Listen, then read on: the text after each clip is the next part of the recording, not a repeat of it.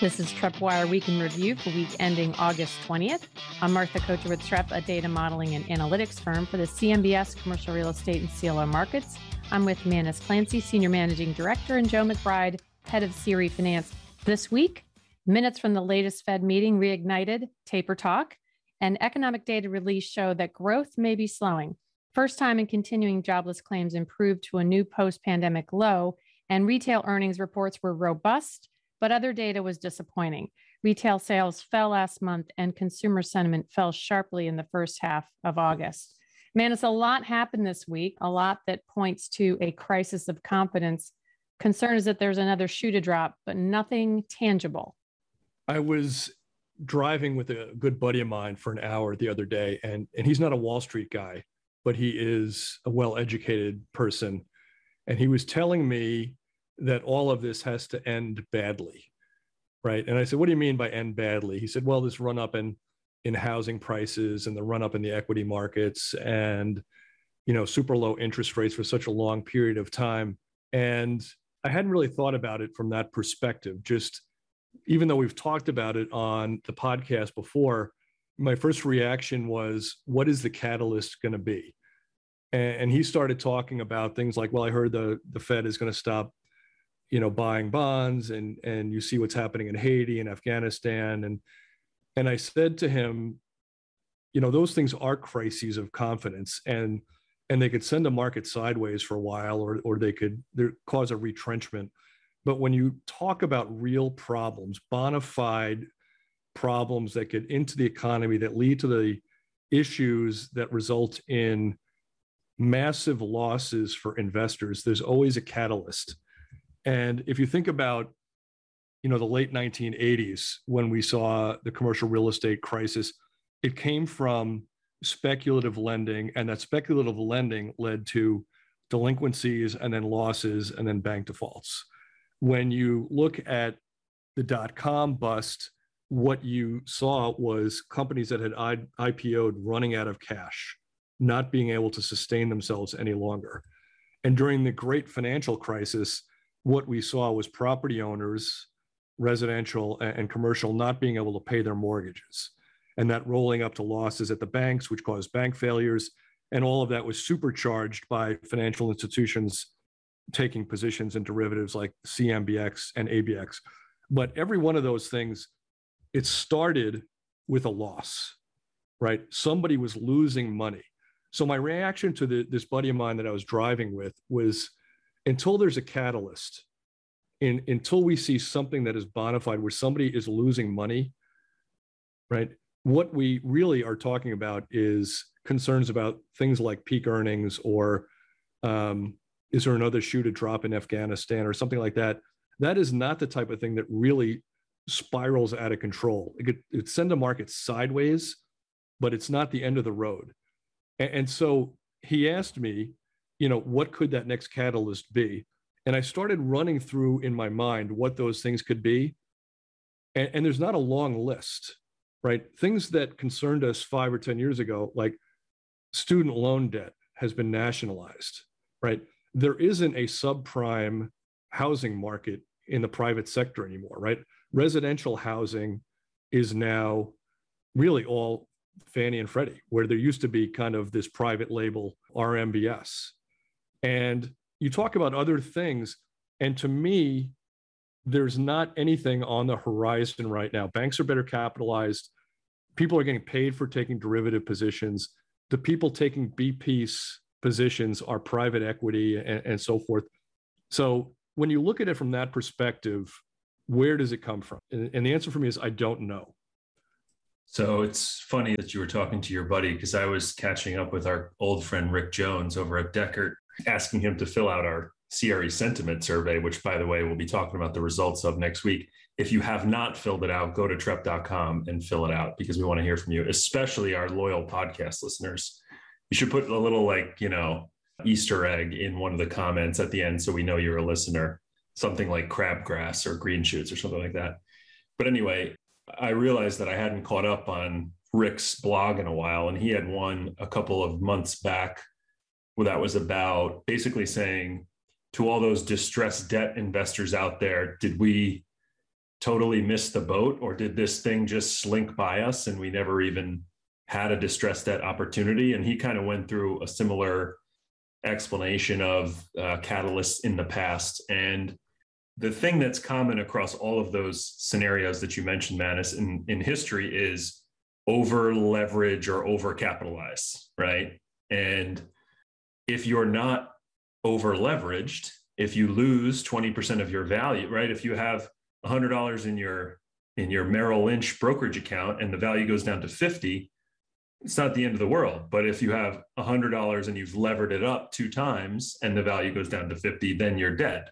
Those seem to be the common things going on back then. I mean, right now, the only places that I could see where there's froth everywhere, but the major froth seems to be in that kind of VC funded, money losing startup world, the tech world where companies are getting bought for 15 and 20 times revenue or more that have negative earnings and all that type of stuff. But again, like a lot of that is getting soaked up by the largest technology companies out there who have mountains and mountains of cash to burn. So I think if we're talking about kind of equity markets, especially when Facebook, Amazon, Netflix, Google, Microsoft, right, those companies make up 50 or 60% of the value of a lot of the market, as long as they're able to have these insane margins, we're relatively safe. Now, I will say the nationalization topic is, one that could be fraught with, political dilemmas and debates. But, my biggest concern is that we disincentivize people to create new companies, to create new ideas, to innovate, and to build and to work hard. I think that's just in the American ethos. So I don't think that ever goes away, but you're seeing it now.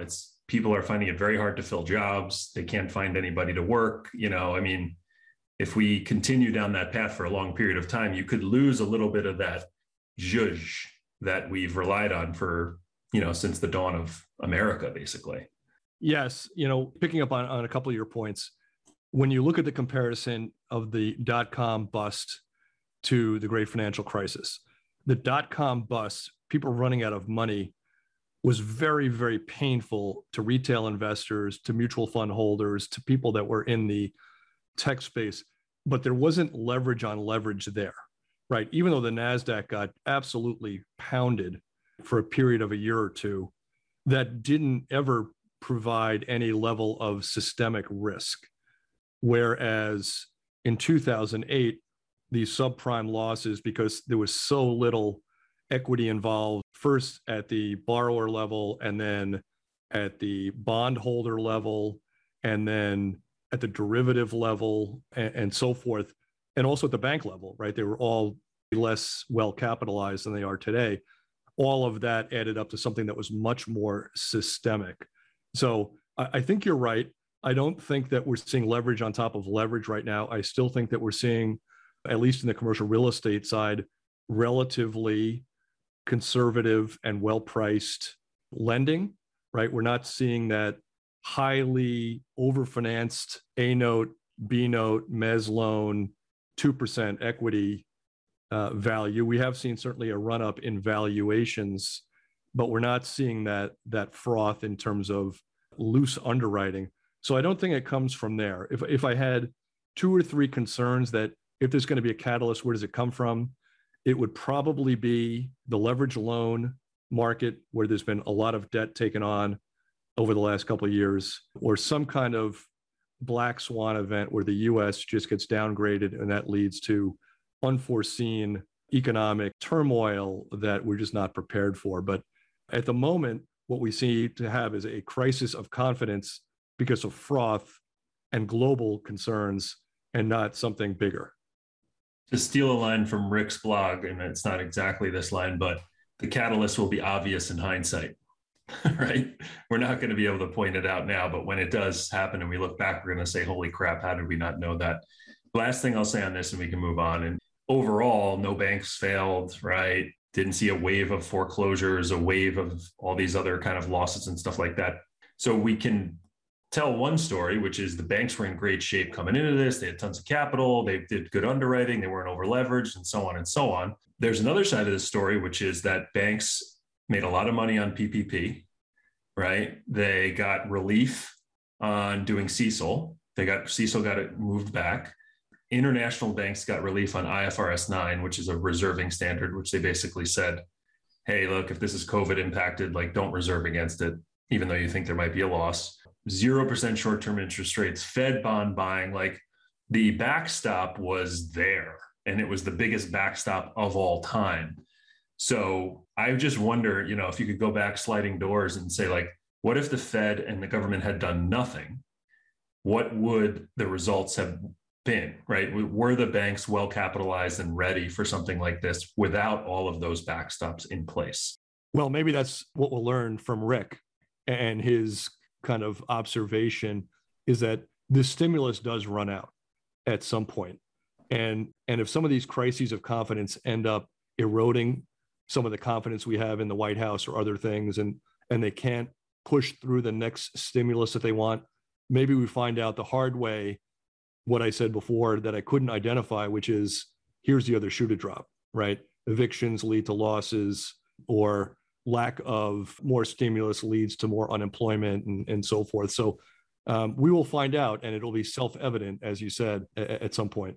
I think it's crazy inflation, slowing growth, and the Fed has to raise rates. That's it. That's the only thing I can think of. It's the most obvious answer, but. Well, this week we had a slew of retailers report earnings, and while many of them beat expectations, it seemed that investors were looking for some clues of what's to come in the coming months. What's the breakdown of the results, Joe? Yeah, so we had a lot of the big names: Walmart, Target, Home Depot, Lowe's, and Macy's, and Kohl's. We have to mention Kohl's. Can't forget Kohl's. Kind of overall moral of the story is that things are still pretty good, right? Growth has slowed. A couple of the takeaways here. So I'll just go through one by one and give you a few takeaways. So both Walmart and Target beat earnings expectations pretty handily. And both were mentioning that in-store sales growth is still positive, but has slowed. Online sales growth, especially for Target, was still increasing pretty nicely. Things like back to school and apparel were positive in both areas. So that, that's a good sign. Luggage, backpacks, that type of stuff. That's a good sign that people are kind of buying things to get back to real life. Walmart didn't have much of a response in terms of the stock price, but Target had a pretty decent bump. On the other side of the world, we've got Lowe's and Home Depot. Both had similar kind of beats, but Lowe's had a nice pop in terms of its equity prices, whereas Home Depot kind of flagged a little bit. The big story here was that the DIY stuff, the people buying stuff to do projects in their home had really decreased compared to last year. Obviously, everyone was stuck at home. So things like paint and kitchen and bath and lumber were its two strongest departments, while paint, hardware, indoor and outdoor gardens were negative. So it seems like the pros are still buying stuff, but the Joes are not, doing gardening or painting their houses as much anymore. So I'd say overall positive. One of the biggest surprises here was Macy's. So they blew away earnings estimates, and a couple of notes from them. The biggest one that I highlighted here was that as of this quarter, or Q2, based on a 2-year window back to 2019, their e-commerce sales were up 45%. So in 2020, they were moving to e-commerce, and then COVID hit and they had to go hardcore into internet sales, and they're up 45% over 2 years, which is a pretty incredible growth number. That e-commerce accounted for 32% of its sales, which I think is absolutely flabbergasting coming from, a large anchor department store. I mean, they're not large and anchor anymore, but they were, right? So to see that kind of growth, I guess, is good for Macy's. I don't know if I think it's probably decent for retail. And then Kohl's, I don't have too much color on Kohl's other than that they beat forecasts but fell in trading. So, people are buying stuff. They weren't buying stuff as much as they were last year, but the consumer is still relatively strong. The big picture of the 6 names that you mentioned, all 6 beat on the bottom line in most cases, or maybe in every case, by a substantial amount.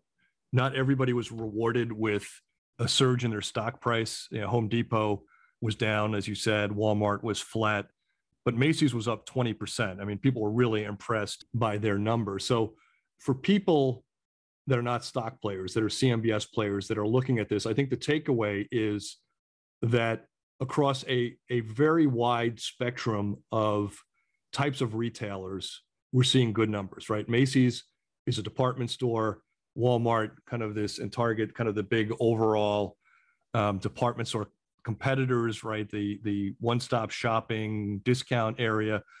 Even Petco today, which we didn't mention before, their earnings were up, right? They're a big retailer nationally.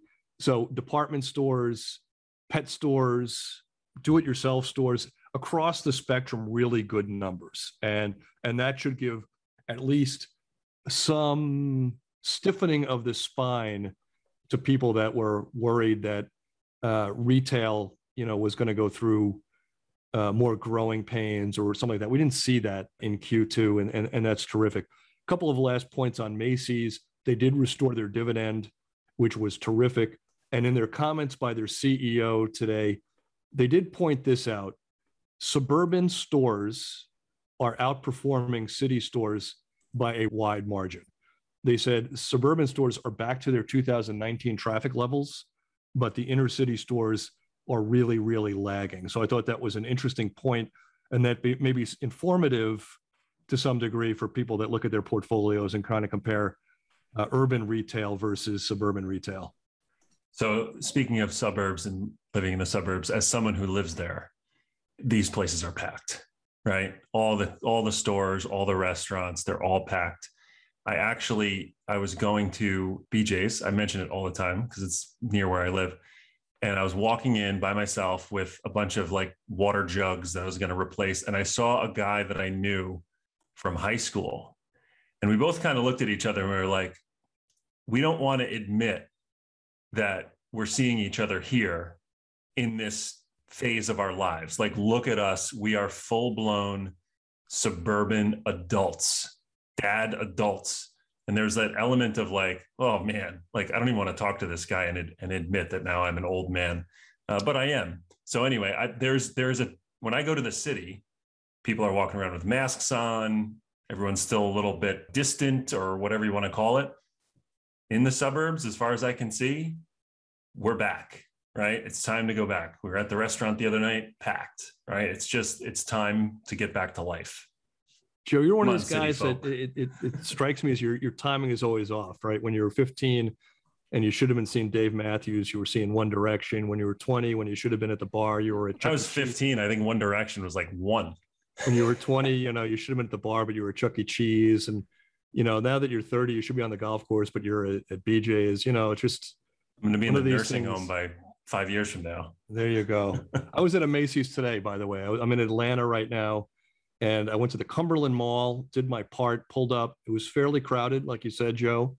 Bought 2 collared shirts and some socks and a few other things to get me through the next week. I didn't expect to be here as long as I've been, and trying to do my thing to support the cause. Well, I'm going back to the office next week, and I have to find my khaki pants and see if they still fit. And then go look at some of these button downs and see if they're like still kind of dry cleaned or if they've been eaten by moths or what's going on. I think that middle button's going to be hanging on for dear life. You might need to move the button just a little bit. So while we're on the topic of retail, in an interesting development, Amazon is going to be opening brick and mortar stores. Hallelujah. This was interesting. This is our early must know of the week. For people who've been listening for the last 5 or 6 weeks, we have a must know every week. And sometimes it's about an office tenant looking for new space or somebody planning to move headquarters to a new city, things like that. Try to inform our property owner, brokerage clients of things that if they didn't know when their boss asks them about it, could be some element of career risk. But this one is the Amazon story. and they are looking to open up brick and mortar stores in California and Ohio. So if you are a receiver or a mall manager, a mall owner, somebody in that business, and you own a mall or manage a mall in one of those two states, I think you better hop in your catamaran, get on that Amazon River and start paddling real fast. Try to find your way to Mr. Bezos's office and see if he's got a brick and mortar store for you. I mean, is it just like too on the nose to talk about how oxymoronic or ironic this is? Amazon comes in and kills brick and mortar retail and then opens brick and mortar retail. You have seen this from other online first retailers, but it's always been on a much smaller scale. You got the Warby Parkers and other, companies that start only online and then go to brick and mortar. But this has been, I would say in the ether for a long time, where we and many others have said these Class B and C malls are in good locations near highways. They've got high ceiling. You can't really change them to a warehouse per se, but you can store a lot of goods there. There are central locations and so on and so on. One of my questions about this, and I don't know if it was in the article or not, is kind of what their MO is going to be. Like, are they going to just want to be in like the high end malls? Or I did see that they're going to be selling a lot of Amazon Basics stuff. So are they trying to be more like a Target type situation where they're going to go into some of the more Class B type areas or look to build their own stuff? I don't know. But it just made me think that everything comes full circle. Like, look at stretchy pants, high socks, short shorts, Chuck Taylors, those white Nike shoes that I see every, 16-year-old wearing now. Like, everything comes back. Some of the shorts these kids are wearing, man, if I wore that in high school, I would have gotten my butt beat. I don't know. Some things don't come back. Your vertical leap doesn't come back, and your hair doesn't proceed; it recedes. Let me tell you. I take your point, but it's not a perfect analogy. Some of the things about Amazon we learned today is that their store sizes are going to be about 30,000 square feet, so they're not Macy's or Sears in scale, but they are bigger than your typical 10,000 square foot inline store. So kind of a moderate size number, maybe the kind of thing that you would have seen a Toys R Us or a Sports Authority back in the day, something of that size. To your point, Joe, we don't know what types of things that they're going to be targeting, but maybe the answer is just so self-evident that it's eluding us by its simplicity. And that is, when they started their warehouses, they were putting things in places where they can get real estate for, $2 a square foot or $1 a square foot. And maybe this is the cheapest thing they could find for the best location. And maybe it's not rocket science. It's just the availability of what's out there. Might be worth it just to save on return shipping costs, right? Offer somebody, $5 back to just bring it into this return center. And then, they're probably going to buy something on the way out, And so there are a number of other stories that we covered this week. So we're going to run through those, Manus. I have about 10 of them. I won't go through them all. They all have been covered in our morning research that comes out through Trepwire. I know a lot of our listeners get this regularly, some good and some bad in there. I'll try to stick to one or two of each. On the not so good, last month, we noted that Washington Prime had delineated 5 new malls as non-core. That's usually a precursor to a giving back the keys. That story was broken by Commercial Real Estate Direct. Shortly before then, Washington Prime had filed for Chapter 11. One of those malls went delinquent for the first time this month. It would be the Dayton Mall in Ohio. So for those that are responsible for the Dayton Mall, you might want to even jump on that Amazon River right now and try to find your way to that Amazon office to see if they want to put a store in your mall. Big loan, $77 million. It represents 7.9% of a CMBX 6 deal. We found other stories where collateral was lowered The Asheville Mall is now $18 million underwater. It represents 70% of the collateral behind a 2011 deal. The Westfield Palm Desert Mall in California, it was lowered for the second time in 5 months. The collateral is now, it looks like about 70 million underwater at this point. That being California, again, another reason for the owners there to give a call to Mr. Bezos.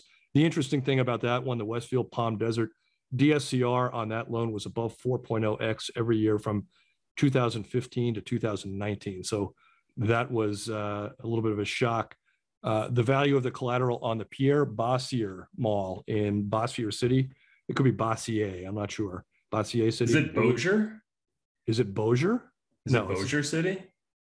Well, I don't know. Someone will tell us. Someone will call us dumb when they email I'm going us. I'm going to stick with Bossier City. Bossier, like Cavassier. Well, it's Louisiana, so it always has that a hint of French language down there.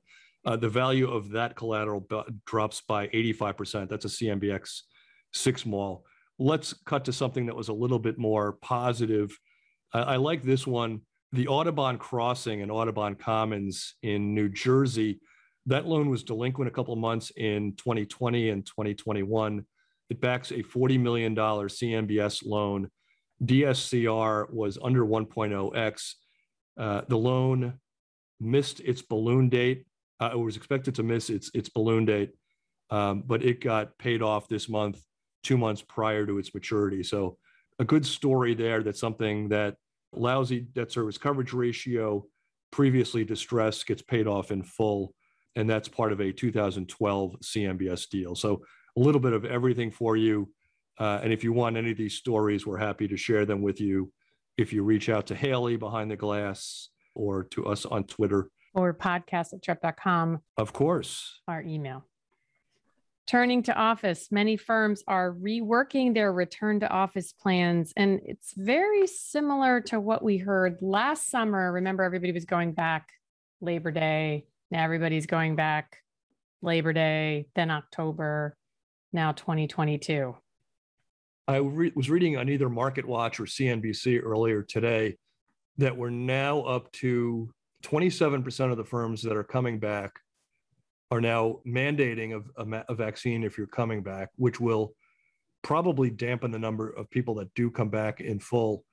And there's a sizable number of people, firms, that have done exactly what you said, Martha. We said in the past, Capital One has pushed back. I think Verizon this week pushed back, I think, until 2022 at this point. And there seems to be 5 to 10 of these big names every single week that are tapping the brakes hard. And that is not great news for inner city locations, for restaurants, bars, multifamily housing owners, anybody in that category. I think you have to be biting your nails these days every time one of these new announcements comes out.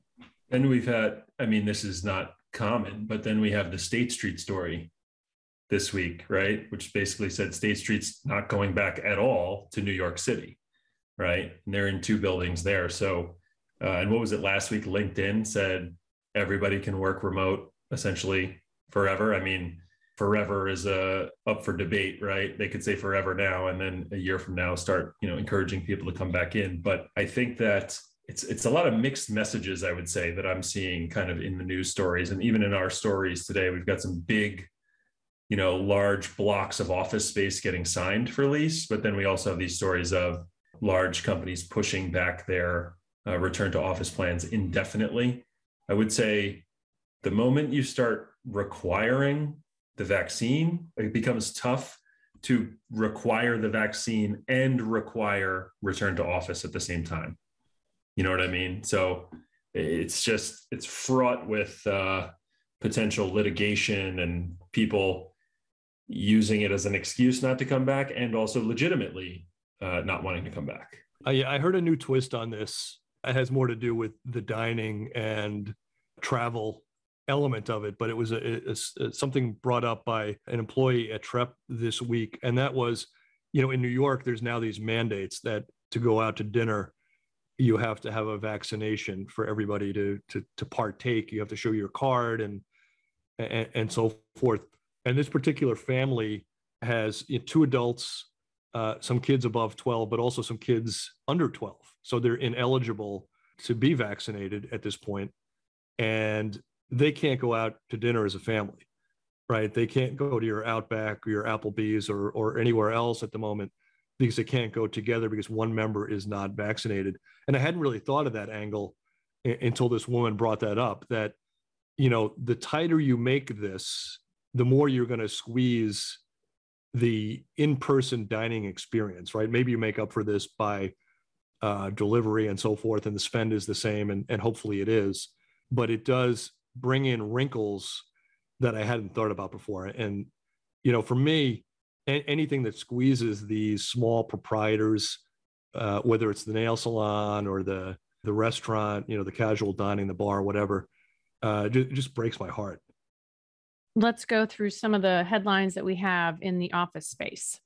Yeah, unlike retail, where I would say we had, at least the retail story on the earnings was universally good, but the retail story on the CMBS market was probably 80% not good and 20% good in terms of the data we saw thus far in August.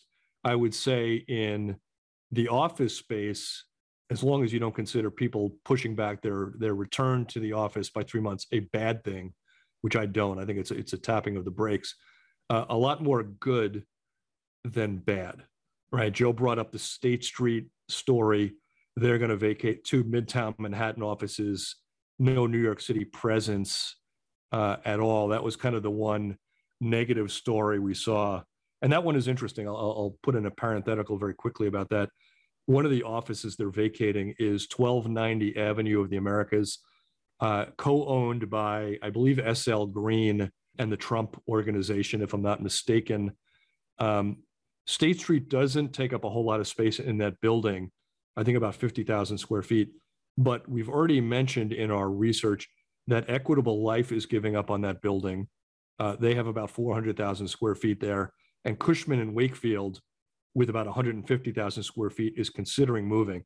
So when you talk about all of that in totality at 1290, you're talking about a third of the space in that building. It looks like it's going to be vacated. The good news about the loan there is that it's really under-levered and really seasoned. So probably not a credit event waiting to happen, but it is something to watch in the future.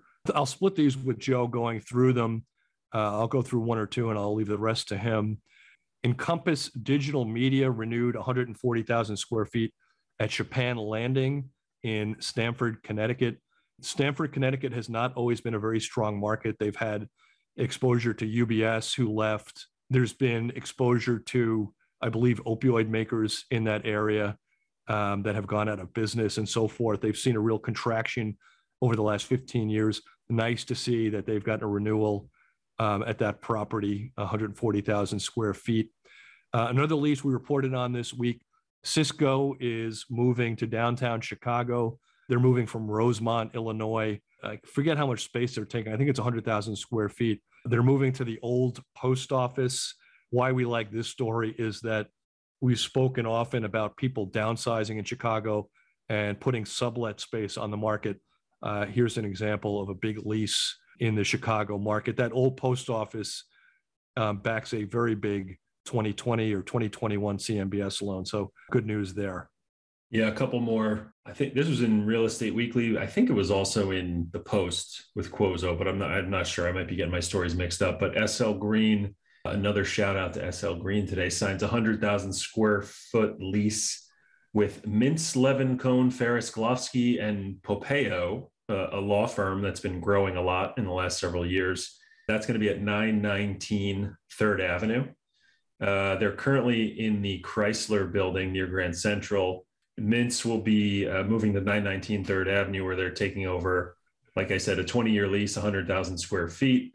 The Chrysler East building, actually, which is the spot that they're vacating, has a $265 million loan in CMBS debt and CMBS deals from 2013, split into two 2013 deals. So, positive I think overall for Manhattan to see these large block leases getting signed and large corporate tenants, committing to the office for the long term. Another one here is Hyundai. Hyundai is buying 90,000 square foot creative office in LA's El Segundo market.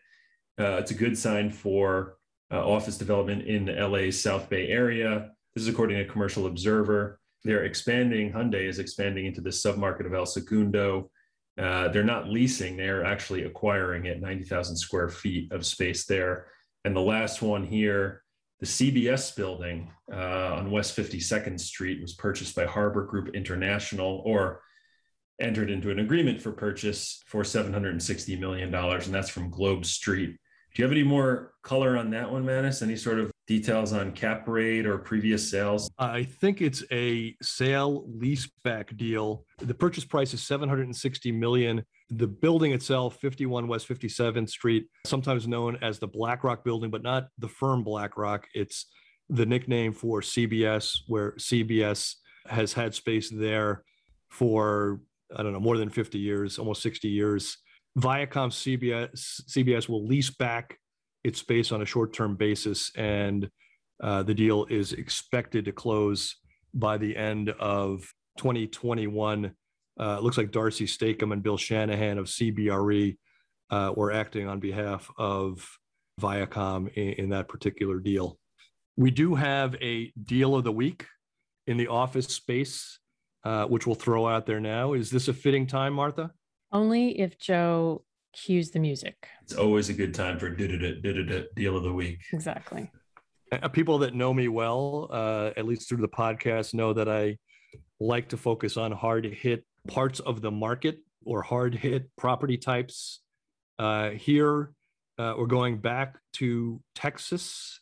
Entergy signed a 108 square foot lease expansion at Hughes Landing in the Woodlands, Texas. The news comes from Real Estate Business Online. We like this because it's part of that Houston corridor. The Woodlands are about 30 miles north of Houston. And as I've been known to say periodically, any office lease in the Houston area is a good lease. Same with Chicago. Entergy is expanding by about 50,000 square feet. It'll provide additional square footage for about 650 employees for the firm. Colliers represented the landlord, which is the Howard Hughes Corp. The individuals there are Bob Parsley, Norm Munoz, Julian Fredericks, and Connor Duffy helped out on that deal with Colliers. And Hugh Herman, Carla Williams, and Andy Gertner of Cushman & Wakefield represented the tenant. Good one on all of you for getting that one over the finish line, and good for the Houston office market. Turning to hotels, late last week, Airbnb reported earnings. I think they technically reported earnings around after 4 p.m. last Thursday when we were already recording the podcast. So we did want to go back and look at what the results showed. It gives some indication about sentiment for the upcoming quarter, as well as what happened in the last quarter. Yeah, so I just want to say that I had notes ready about Airbnb's earnings while we were recording the podcast last week. We just never got to it. So I want to get a little bit of credit there. I will say they had an article in Barron's about Airbnb a couple weeks ago, which I found pretty good. I mean, it's got one of these kind of like techie type CEO guys, but the idea of, imagine being a company that offers a service that lets strangers stay at your house, and then COVID hits. Like, you would have thought that this company is dead. And in some ways it was for a short period, but they actually ended up pivoting, focusing, and getting rid of some of their extraneous kind of projects and working really hard on just their main area of business. And then they realized that actually a lot of people are doing long-term rentals because they're stuck at home and they're going somewhere to go work from the beach or whatever else it might be. But anyway, getting back to this quarter, the numbers I think were relatively actually very positive. So in terms of number of nights booked in Q2 2021, they're up 200% from Q2 2020. Not overly surprising given Q2 2020 was the heart of COVID, but if you look at Q2 19, it was 83.9 million nights. Q2 2021, 83.1. So they're pretty much back in terms of number of nights booked, but then the gross booking value, I'd say about 100 million, 120 million higher than it was in Q2 2019. It's actually 300% greater than it was in Q2 2020. So there's a bunch of other numbers here, but the moral of the story is that they're kind of back to pre-COVID kind of quantities or transaction amounts, transaction numbers, I should say, and they're getting kind of higher value per booking at this point. So, good, I guess, good to see. I don't know what this means I don't know if this is a positive for hotels directly, but I do think it's a positive to say people are back to traveling. So, I don't know if people who use Airbnb are also people who use hotels, but I would assume that in general, if more people are back to traveling, that's good for hotels in the long run. As I was listening to it, it didn't sound like a positive, even though you deliver that with verve and enthusiasm and kind of an optimistic tenor. My whole thought was like, we should be playing taps for the hotels. But your point is right. You mean because Airbnb is doing well, or right? Not the exactly hotels. Right. It's a negative for the hotels, but my instinct as I was listening to it, and I'm not fully up to speed on the Airbnb thing. My first reaction was great for the airlines, great for the restaurants, great for destinations. Like maybe Orlando, where people are going to spend money at theme parks. Not so good for the hotels. That's my instinct. But you did take a contrarian view there at the end where you said any spend is good spend. And if people are willing to spend on Airbnb, there's probably a good portion of people also willing to spend on hotels. So I'll give you the benefit of the doubt for your peppy review of Airbnb just there. Maybe there's more good news beneath the initial veneer than I'm seeing. Did you see that there are now two competing apps, Airbnbs for pools? One is called Swimmy and one is called Swimply. I think Swimmy wins just because Swimply is too hard to say. But can you imagine? I mean, I guess this is probably what people said when Airbnb first came out, but can you imagine letting a bunch of hairy-chested, unwashed strangers jump into your pool for like $22 an hour? Oh, this is residential? Yeah. Oh, wow. What's next? Hot tubs. Bathrooms. Hot tubs. I don't know. That'd be weird. That's I'm just a hotel guy. I mentioned earlier in the podcast, I'm in Atlanta and I've never done an Airbnb. I'm staying in the Vinings area. I'll say when I was like 15 years old, we didn't need an app to jump into a stranger's pool. You just did. That's called pool hopping. Right. Yes. A couple more stories to round out the lodging sector. Yeah, I had one green shoot, which I'll talk about. There's a Marriott hotel coming to downtown San Jose. This comes again from Globe Street, our second call out to them on this podcast. Urban Catalyst will build an extended stay Marriott hotel in the downtown area, just as any office lease in Chicago or Houston is a good one. Any mall lease is a good one, in my estimation. Anybody looking to open up a new hotel is also a good one. It shows a level of confidence that the economy is coming back. In this particular one, it's going to be an 8-story property with 175 rooms. They estimate that the average guest will stay for about 2 weeks. So good on Urban Catalyst for jumping into the M pool. I want to give one shout out, and I can't go through all the details because it's a very deep story, but on CRE Direct, CREnews.com, there's a long, in-depth story about the Hilton Times Square.